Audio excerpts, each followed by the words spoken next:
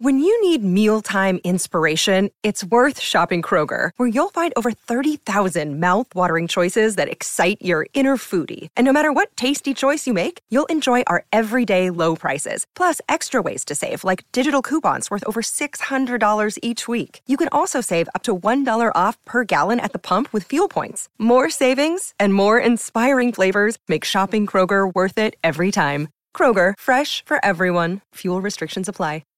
If you've got a thirst for knowledge that never quits, Brightside Podcasts are just what you need. Whether you're into recent discoveries, space exploration, true stories, or useful tips for self-improvement, psychology, gadgets, or just your day-to-day routine, there's something for everyone.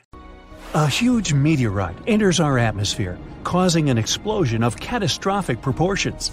All forms of life on Earth cease to exist. A giant wave of fire wraps around the planet several times until only ash and dust remain of the green landscape. But then again, there's another option for our planet's future. The sun could swallow it. Wait. Who is this? In the course of its evolution, our star will keep expanding. Am I the only one hearing this voice? Until it gets so big that it just swallows our planet without even noticing it. Hey buddy, that's my video. I don't think so. Okay, alright, I'll share it with you. But let's not look that far into the future. Whatever you say, buddy. How about the fact that the Earth will soon have rings? Like Saturn? Almost. Saturn's rings are made of dust and ice. Yeah, I've heard about that. Thousands of years ago, something really mysterious happened in Saturn's orbit.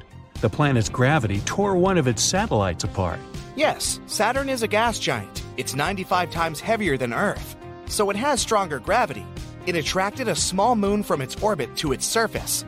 Then, it was torn apart from the inside by tidal forces, like the ones between Earth and Moon. Many huge fragments stuck in Saturn's orbit. Some scientists say there was a collision of two moons there. They crashed into each other like billiard balls.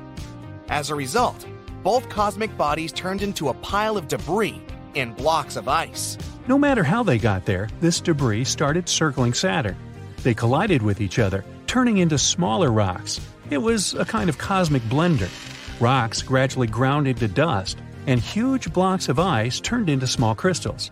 On average, the objects are in the same ratio to these rings as a human fingernail to a school bus. And soon, similar rings will appear around Earth. But how?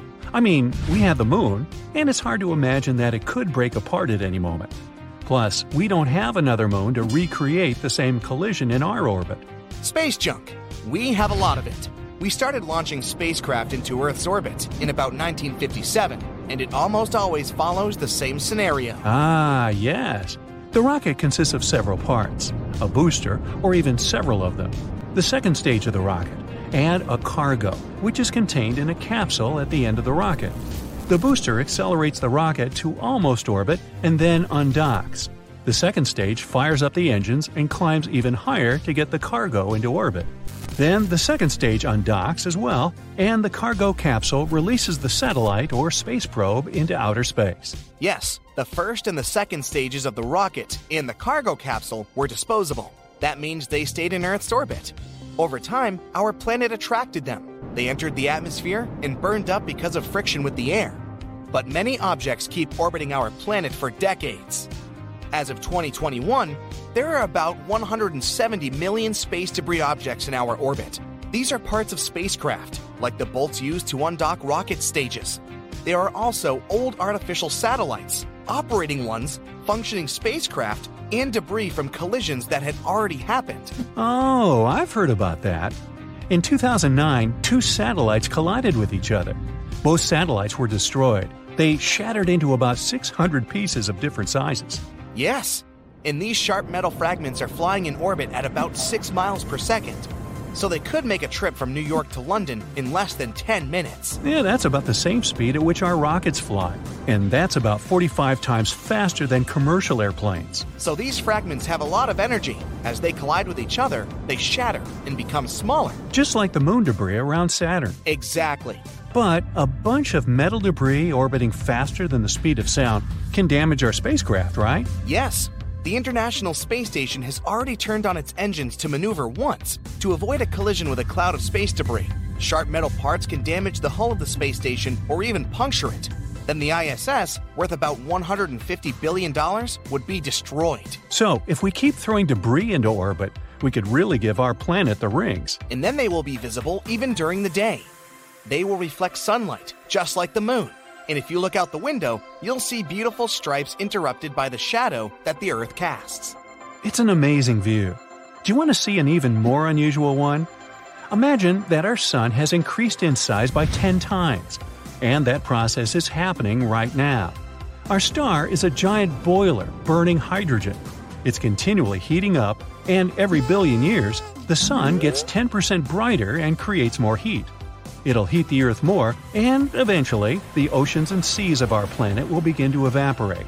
Thick clouds will completely cover the sky, turning Earth into a giant greenhouse.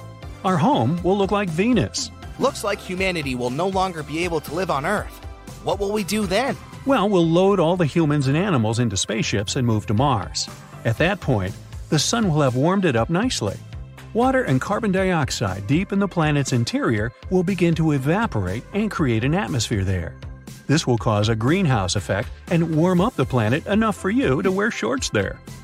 And then we'll watch the Earth become a lifeless rock with acid clouds like Venus from the surface of Mars. Yep.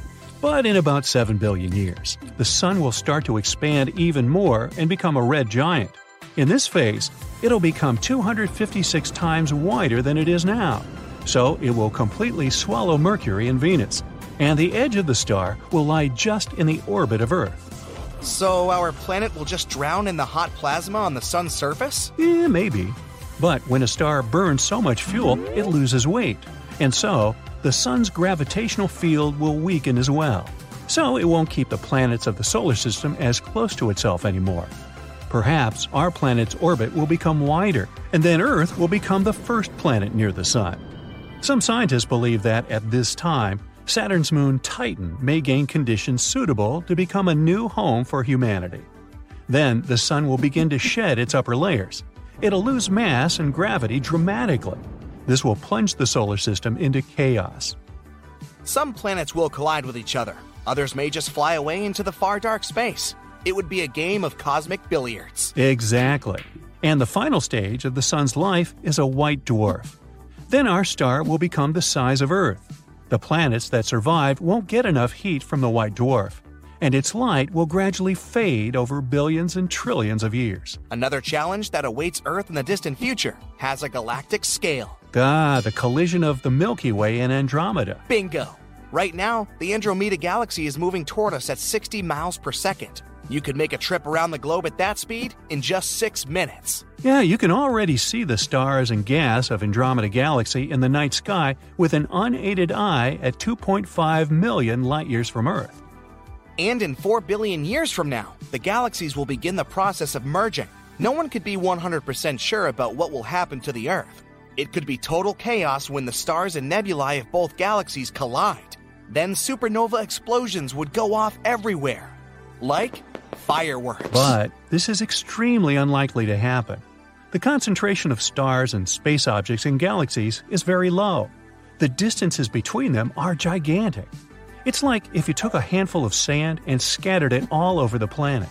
The most likely scenario is that by the time the two galaxies do collide, there will be no liquid water on the hot surface of Earth. That would mean the end to all terrestrial life. Scientists believe it can happen in about 3.75 billion years.